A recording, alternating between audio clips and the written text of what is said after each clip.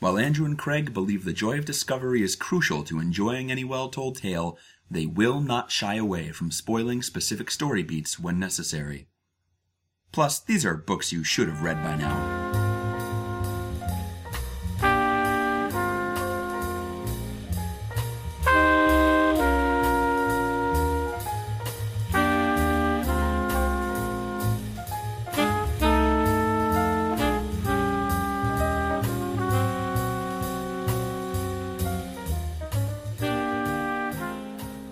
Welcome to Overdue. It is a podcast about the books that you've been meaning to read. My name is Craig. My name is Andrew. And it is the 11th episode of our show. Not quite as wonderful a number as 10, You know, I suppose. every episode is just as important to me. What? Wait, you don't have a favorite child? Nope, I love all my podcasts equally. What other podcasts do you love? No, just all 11 episodes of our show I love. Well, we haven't recorded 11 full episodes yet. We're just starting the 11th episode. The podcast might disband. When does a by podcast the end become a of this one. podcast? Does it become a podcast at the point where you start reading that book? These are heavy questions that are going to decide policy. When does a podcast become a podcast, Andrew? No, I don't think a podcast is a podcast until you are exporting the edited audio. I don't like your liberal views. I don't think I can measure up with that. But yeah, this is about books, I guess. Yeah, right? each. God, I do that every week. Every week. Every week. Oh my God. And I think it's because I'm anticipating the R in the word read. I think that's what my brain's doing. I'm jumping ahead. Because we read a book each week off our shelves or out of our back catalog. Our e-shelves. Our e-shelves, my electronic shelves, my electric shelves. And we share it with the other person. And we with share you. it with you. Yeah. I was getting 'Cause you're there. listening. Oh, I was getting there. Yeah. And I want to Beat you thank to the punch. I want to thank all the people who've been listening thus far. And if there are any newbies out there, welcome to the train. Welcome to the book train, the book Yep. bus. This is the local making all stops. All stops. Express to Mars. Wait, No, it's the local. it's the local to Mars. Why are we going to Mars? Because I read War of the Worlds by H.G. Wells. Oh man, that was a killer segue that No, I almost don't. ruined by not noticing what you were doing. No, but see, it's funny because you then ruined it by pointing it out, you big jerk. Oh my God. That was that was really good. I Oh, was no. impressed. Great. We're getting really good at this podcasting, Mark. We're getting there. I mean, we still kind of one step forward, two steps back. I think. Sooner or later, we'll get there. Oh my God. All right, H.G. Wells, War of the Worlds. Yes. It is a science fiction classic. It was published in 1898, continuing our tradition of reading books written in or around 1900, which is 3 episodes strong now, including this wow. one.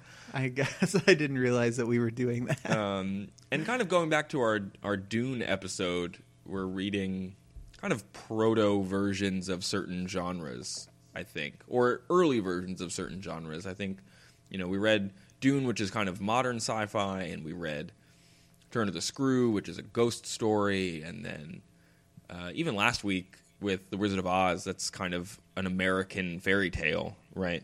Right. So it's interesting because when H.G. Wells was writing, I don't think the term science fiction was a thing, and he actually called them scientific romances, which it's not a romance. I'll tell you that I mean, much. was a romance the only kind of fiction back then, or is that No, I wonder if that's a holdover, because I know some of the Shakespearean plays, the later Shakespeare plays that aren't quite comedies and aren't quite tragedies, get called romances. Okay. So maybe that's some homework that we can do to figure out where that word comes from and why it is what it is. I don't know. Yeah, and I read that this is one of the earliest, if not the earliest, books that deals with mankind fighting off like an extraterrestrial invasion. Is that right? That is true. I don't know why I said that like you were tossing it to me in the local news. That is true, Andrew. I'm here. Actually, we should talk about that too. We should have somebody in the sky, just like a guy in a helicopter up there reading some books. Yeah, the book looks good from up here, guys. Back to you, Craig. Back to you in the booth. Oh my God. So yeah, it's, from what I understand, it is the first book to tackle an extraterrestrial invasion. And there's two sets of circumstance that kind of set that up, which we'll come back to after we kind of sum up the book, but I want to toss them out there for people to think about. So one is that at around this time, we knew Mars existed. We'd been kind of studying it for about 300 years. It was like the 1600s when, I don't know if it was Galileo or who it was, that kind of figured out that stuff in the sky was not all stars. Some of it was planets. You know, that's a whole big thing. And there were some findings published in the 19th century that were later debunked, but not by the time of the writing of this book, that intimated that there might be people living on Mars. There were people looking through telescopes, and they were seeing these what got mistranslated from Italian as canals, that are the rivers that people think may be, you know, former waterways on Mars or whatever. Right. And because of the translation, English-speaking scientists kind of interpreted that at the time as the possibility that there might have been people up there who could have made them. So the idea that there might have been people shaping the face of the planet. So they couldn't prove or disprove either way. And I think that's part of H.G. Wells' bag, even though he did write a story about time travel, is that he was still grounding it in science that he knew at the time, and then like carrying it away fancifully, if that makes sense. So this post dates the Time Machine. I think it's the second book. I think Time Machine is his first book. And yeah, I'm not super familiar with his entire like canon, I guess, his entire body of work, but I know Time Machine is one big one, and this is another one. The Time Machine was 1895, and then he wrote The Island of Dr. Moreau, which is a book about cat people, from what I understand. Okay. Then he wrote The Invisible Man, and then these are all big. And then War of the Worlds. And then the next two I don't recognize: The First Men in the Moon and The War in the Air. Okay, I don't know those. But yeah, so he wrote all those over how long a span of time? Time Machine was 1895, and War of the Worlds was 1898, and in between he wrote Island of Dr. Moreau and The Invisible Man. So people today suck. Like, you want to just ruminate on that for a second? Yeah, just like think like the Beatles recorded all their albums in like 10 years or less than that. Like, why aren't we need to step up our game? These past people are totally putting out more good stuff than us. Hey, we put out a podcast every week. That's true. It is a every seminal week. Book podcast. Well, at least we're doing it. You know, future book podcasts will look back on us. And how many years was it since the last Guns N' Roses album before Chinese Democracy? It was a long time. Wait, why is this about Guns N' Roses? I tried to pick like a good in-joke about something taking a long time. Okay, yeah. I couldn't think of a movie, and I don't really care for Guns N' Roses, so I figured that would be a good joke to make. Swing and a miss, but hey, you know, God. thanks for trying. Tune in 5 minutes when Andrew makes a joke and then talks about it being a joke, and then grades it, because that seems to be the theme of this podcast. C-. Oh man, thank you. So anyway, the two bits of context being that around the writing of this book, there was some science out there that was being treated as actual science, that there might be men on Mars, or at least might have been people on Mars of some kind. And then the other thing to think about is a little more thematic, and it's that in the late 19th century, starting, you know, middle of the 19th century and before, but European imperialism was like at its height at this time. You have the French Empire coming out of the Franco-Prussian War, colonizing Africa and Indochina and all sorts of other places. Britain was all over the place, and considered to be one of the leading powers in the world at the time, which comes into play over the course of this book. So that sense of invading a foreign land was something that was prevalent throughout all of Europe and becomes very important in this book. So is he making a call, like, morally one way or the other? Like, is he saying Britain is bad for doing this to these other countries, or like what is his comment on that? We'll get we'll talk about it in a second. All right. Don't let me take you out of sequence. No, here. it's okay. So the book is written in this kind of first-hand report from an unnamed protagonist, which I think is a really interesting perspective, because it's this guy who just kind of happens to be there at all the right times. You know, he's not a super heroic guy. He is some sort of philosophy writer. I guess that's a job in the late 19th century. Like, you sit in your house and look out your window and, like, philosophize about things. We call those people unemployed today. I think they still exist, but yeah, we call them, like, liberal arts majors is what we call them. Welcome to this podcast. And he's like, he has a friend who works at what is it called? Not a planetarium, an observatory. okay. And they see these like lights or something emanating from Mars, and you can kind of see in the telescope that like something is like gas being shot out of Mars, which is odd. And then these cylinders crash into the Earth in England, and the first one lands like in the town that he's in. So he's like there, and they go inspect it, and these weird things, men, whatever, come out of the tube that has landed in the ground. Mm-hmm. And then they have this heat ray, and which you don't even, what's neat about it is you don't see the ray, you just see things light on fire, which is both, by neat, I mean horrifying. The scene where he first sees that happen is like really intense. And I know my sister had actually written in on our Facebook page, which is something that people can do if they want to comment on episodes. I'm trying to give. You don't have to be related to us to give us feedback. No, you don't. But I'm trying to be more proactive about letting people know what we're recording so that they can kind of ask questions or, you know, whatever. Sure. And one of the comments she had was that, does it kind of stand up against modern science fiction or horror? And that's a question we can kind of come back to a little later, I guess. But moments like this where, you know, it's just one guy kind of watching the horrific demise of people in his town by weapons he can't possibly comprehend it's pretty intense. So do you have an example of a specific passage that kind of illustrates this? It's in the chapter, I think it's chapter 4, called The Heat Ray, which is I kind of love his chapter names, actually. They're really wonderful.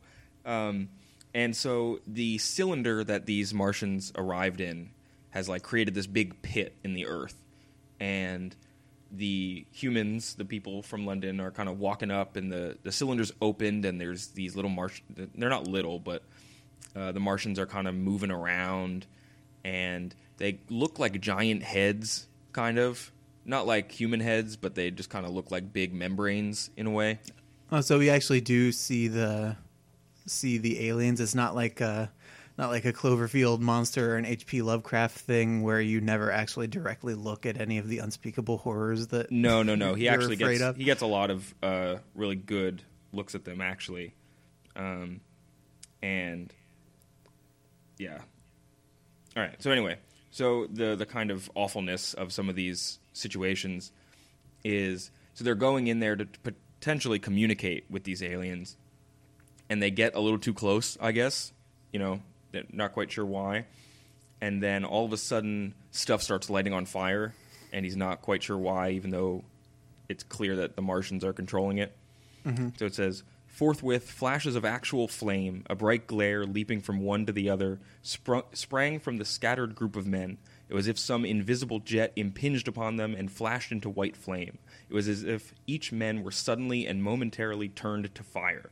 Then, by the light of their own destruction, I saw them staggering and falling, and their supporters turning to run.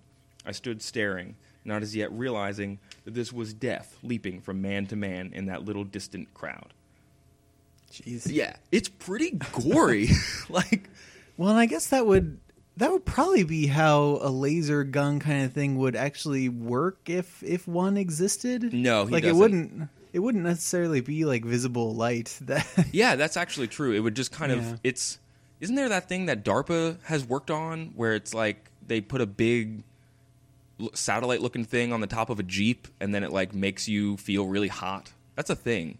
I don't know, but now that I know that exists, I really don't want it to exist.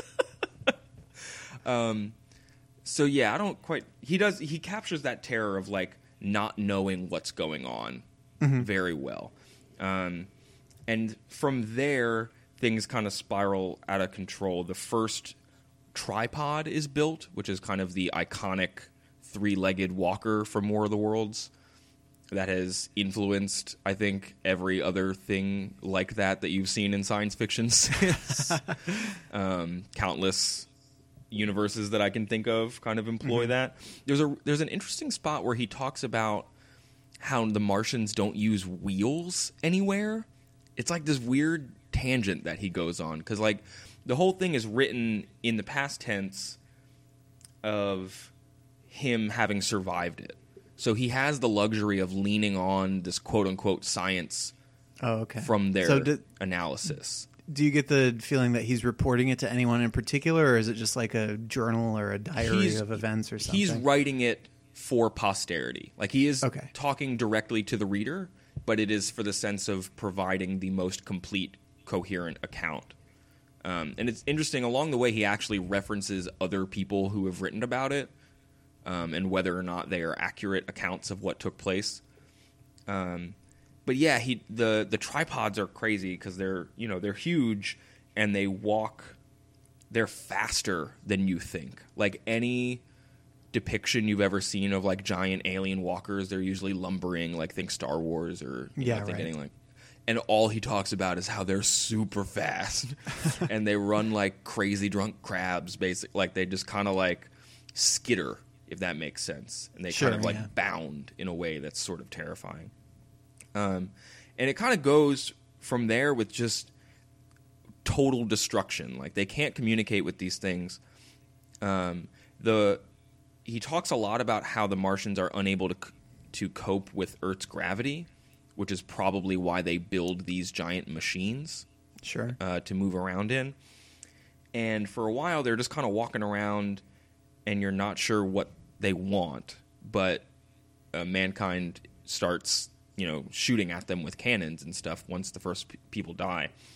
And only one of the walkers gets taken out with a cannon. And then from there on out, the Martians start using this thing called black smoke, which like all of the tripods get together and like it's basically mustard gas. Like it's awful. And there's lots of depictions of, people's bodies being covered in black dust and having died from asphyxiation and stuff like that. So mankind basically has no chance. No chance whatsoever. And there's this passage where he says, this is really early in the book, so it kind of colors the rest of what you read. He says, "Before we judge the Martians too harshly, we must remember what ruthless and utter destruction our own species have wrought, not only upon animals such as the vanished bison and the dodo, but upon its own inferior races. The Tasmanians, in spite of their human likeness, were entirely swept out of existence in a war of extermination waged by European immigrants in the space of 50 years.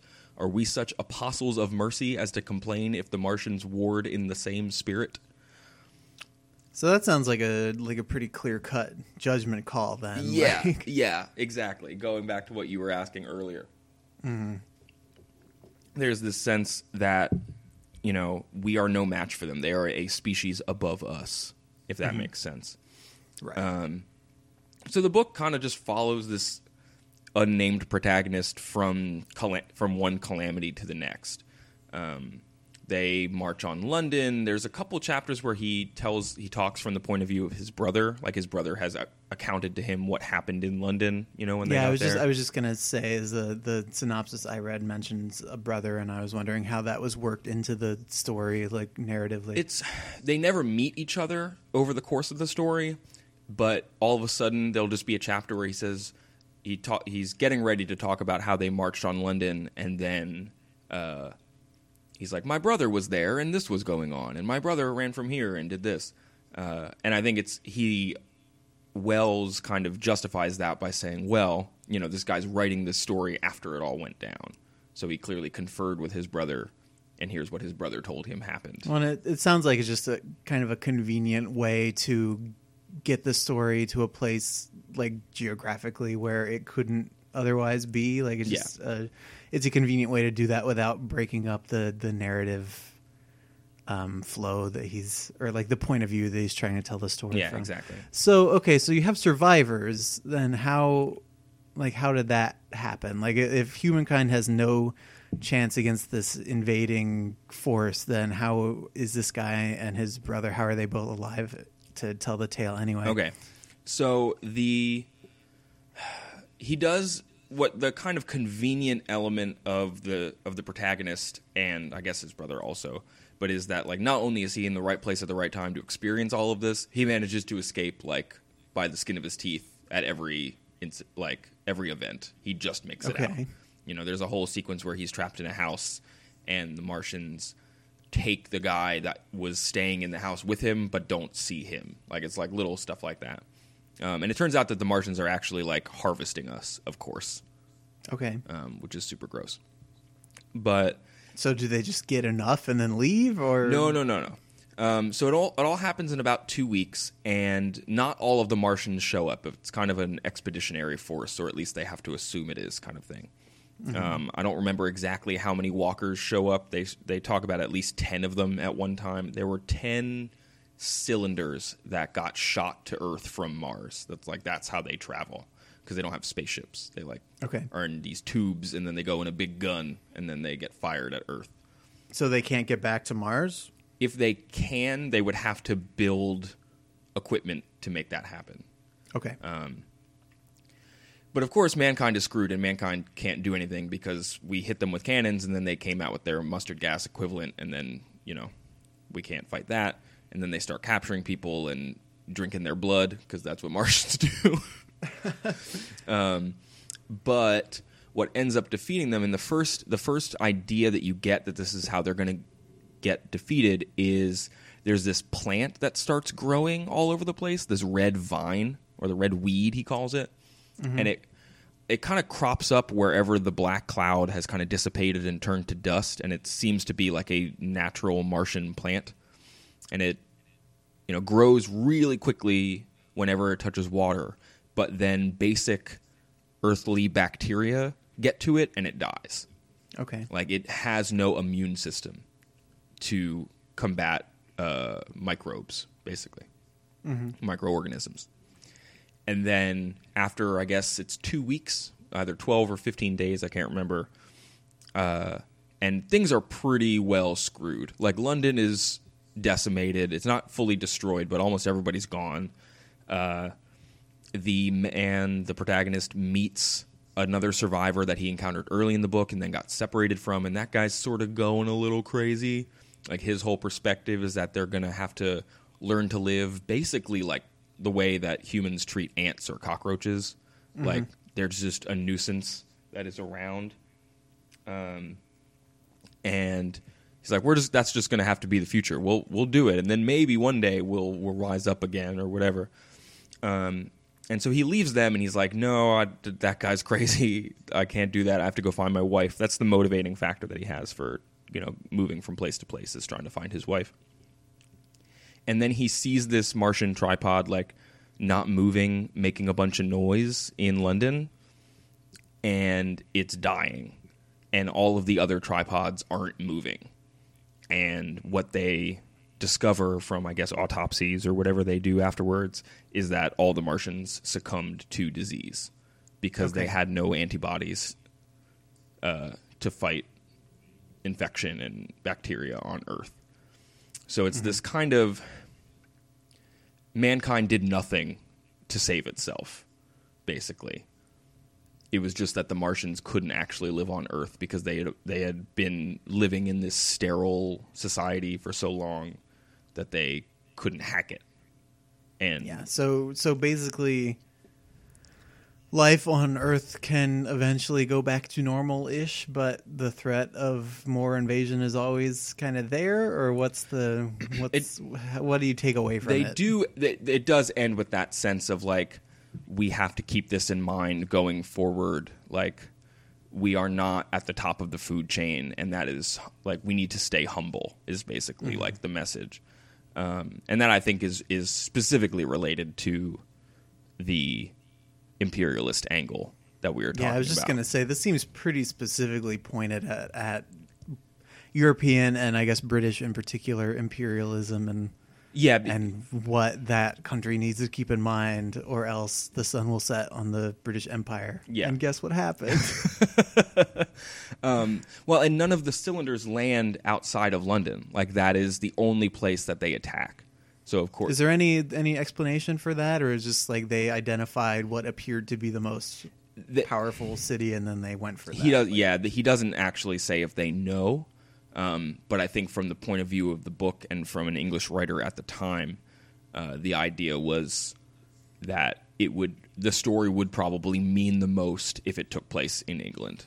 Oh, yeah, just like how Independence Day took place in Washington, D.C. Yeah, of course. It's just like that. And I think it's an interesting mix because not only is he attacking colonialism in this way, but he's using... not quite nascent, but still growing and growingly accepted principles of Darwinism and evolution.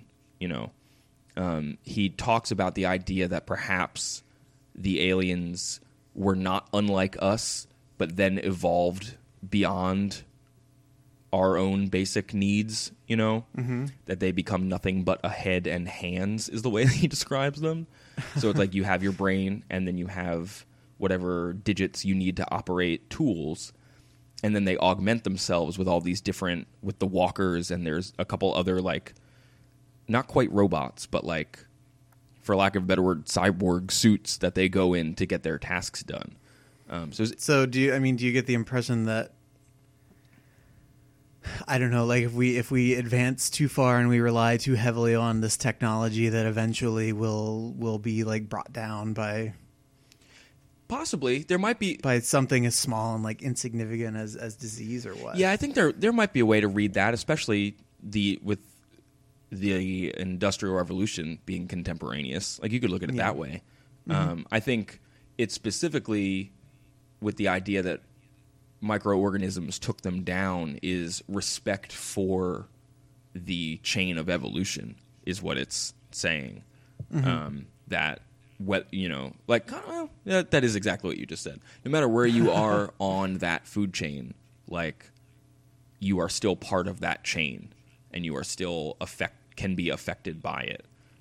Well, the way that the aliens get taken down by microorganisms kind of reflects how the aliens were taking over Earth. Like, you can think that you are on top and that nothing can beat you, but then you can be, defeated by something that you didn't even anticipate, something that didn't even come into your calculations. Well, and that works on both ways, right? The idea that the Martians were destroyed that way, but humanity in England was destroyed that way. Like, there not only is there something lower than you, quote unquote, that can destroy you, there is something above you that you can't even fathom yet. Or why can't there be something above you that you can't fathom yet?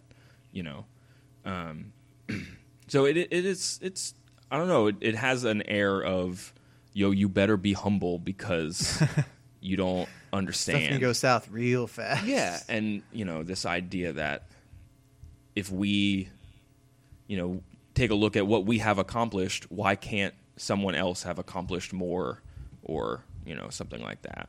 Yeah, right. Yeah, I don't know. It's a good book. I like it a lot. And then all the kind of cultural touchstones of this book, I couldn't help but think about them as well. Like, yeah, I was gonna say, because last week we talked about Wizard of Oz, and I feel like its place in the pop culture canon, like the book, The Wonderful Wizard of Oz that Frank Baum wrote, that that book's place has kind of been usurped by the movie adaptation. Mm-hmm. And so the War of the Worlds has like the Orson Welles, like the radio play and like the story around it, and there have been some film adaptations too. So like, do you think that the book still stands out above those? Does it like offer something different? Is it more like, if you're going to pick one adaptation of the story, would the book still be the most important one? I think so, only because it informs so much else, and kind of paints a really clear picture of the idea of extraterrestrial life and the evolution of science in that regard. Mm-hmm. I think the radio play, which I need to go listen to, I've never listened to it. I've only read about it. Yeah, I think the story about how people responded to it has kind of become much bigger than the play itself. And I know there was the theater director Anne Bogart did a quote-unquote revival of it after 9/11, mm-hmm. which was apparently extremely powerful, which I'm not surprised. Because that is, contemporaneously, knowing that about not contemporaneously, contemporary for me, like thinking about that now and reading this book now, I can't help but think about that, especially mm-hmm. knowing that about the radio play and how it lived on. The idea that like what's interesting is watching this tragedy unfold in England and recognizing that they had very different means of communicating with one another, and how slowly news traveled, and how mm-hmm. like if aliens showed up right now, there would be about 1,000 Instagram photos of them instantly. Like everybody would know. Like just think about like Hurricane Sandy, like, and that was like a whole big thing where people were talking about, some of those photos were doctored and yada yada yada, but people were talking about it up to the minute of what was taking place.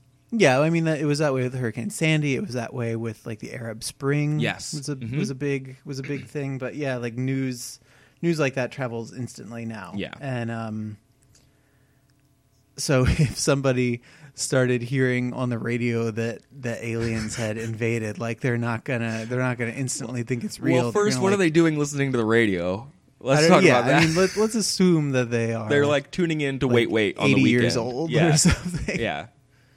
They're cooking a late brunch on Saturday, and they're listening to NPR.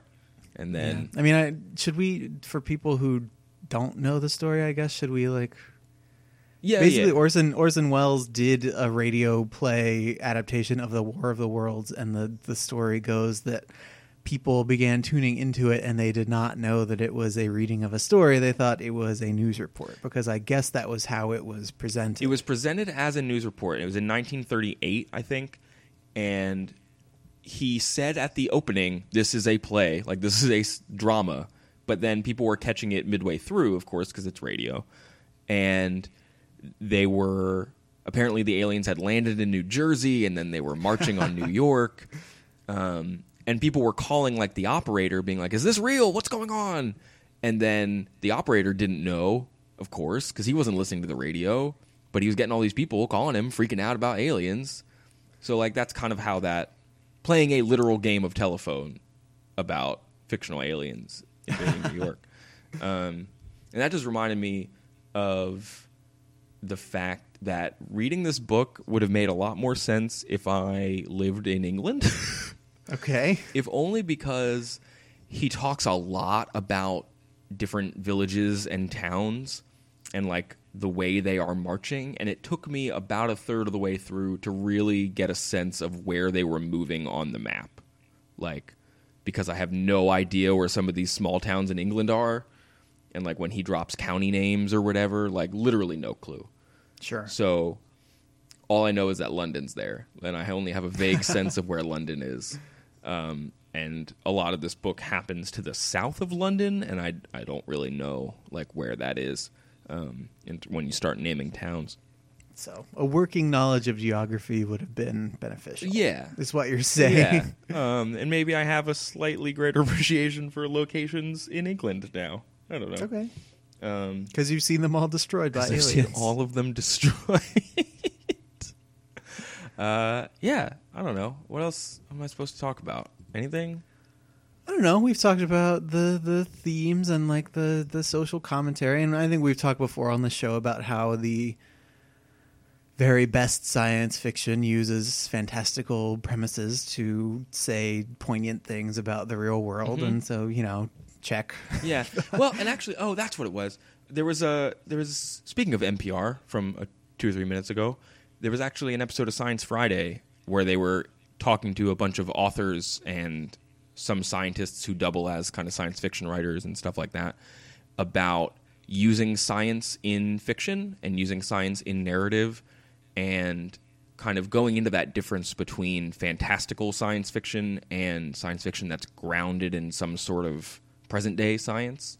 Like we were talking about that with the Dune episode where it's set so far in the future that he can kind of make up some stuff, Sure. right? And get away with And it. get away with it in a way that's different from like Star Wars, where it's just like it's knights in space, it's wizards in space, basically.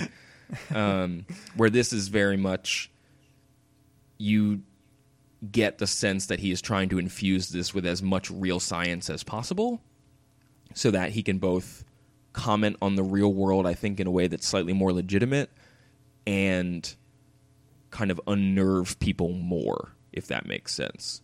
Yeah, Like definitely. the greater legitimacy he adds to the science of it is what lends it kind of its awfulness, I think. And then also, I forgot to say this earlier, but the Martians he's one of the first people to talk about like straight up Martians, and that kind of influences a whole bunch of fiction. Right. And apparently one of the other lingering influences of his depiction of Martians is the idea that Mars was kind of on the downturn, which is why they came here in the first place, Okay. which is very much related to imperialism and how countries kind of expanded here on Earth. The idea that you are running out of resources or you need more resources and then you're going to expand. Right. So this kind of dwindling kingdom on Mars or whatever it is, the planet was cooling and they were probably running out of stuff, and so they need to come here and drink our blood. And Okay. That's interesting. so think about that, I guess. I don't know. I don't know what else to All say. right. War of the Worlds. I think that's it, right? That's probably it. Just watch out for those Okay. Martians. Well, thank you, as always, for listening to us every week, because we know that you do come back every week. And if you don't, what are you doing? What are you doing? Get your priorities straight. Stop making your own book podcast every week and listen to ours. You overachiever. We've all got to everybody come together under our banner. Right now. If you would like to surrender to our book podcast, you can send us an email at overduepod@gmail.com. You can tweet at us. We're on Twitter at twitter.com/overduepod. And we are also on Facebook at facebook.com/overduepod. And our social networking feeds are where we announce that the new episode is up. We announce what we're going to be reading. We put up some other links for people who will like books. Last week for the Wizard of Oz episode, I put up a link to the Kindle edition of the book when I discovered that it didn't cost anybody anything. So, if you want to be on the ground floor for stuff like that, you should really follow us, like us, whatever the term that the social network uses. And if you've already done that, but you want to support us a little bit more, you can rate and review us on iTunes. We have a link to that from the website, overduepodcast.com. We'd greatly appreciate that. You can also support us monetarily for hosting costs and other things like that by picking up one of the books through our Amazon links. We try not to clutter up the website with ads, so we've included handy-dandy links to some of these books. If you either listen to an episode and now want to go read one of those books, or you want to read ahead for one of the next 2 weeks, and then have some things that you're screaming in your car as you listen to us be idiots while you listen to the podcast. because I understand that is a very viable scenario. Yeah, no, totally do it. And yeah, just if you have bookish friends and they like podcasts, the way we're going to get bigger is by word of mouth. So we would just be so appreciative if you could recommend us to a friend, or if you don't like us, maybe you could recommend us to an enemy. Mm-hmm. And whatever makes the subscriber count go up, we don't really care who it is. Yeah, we're not judgers. We're only here to judge books, not listeners. Don't worry about it. Okay, well, thank you for listening, and we will be back next week. Later.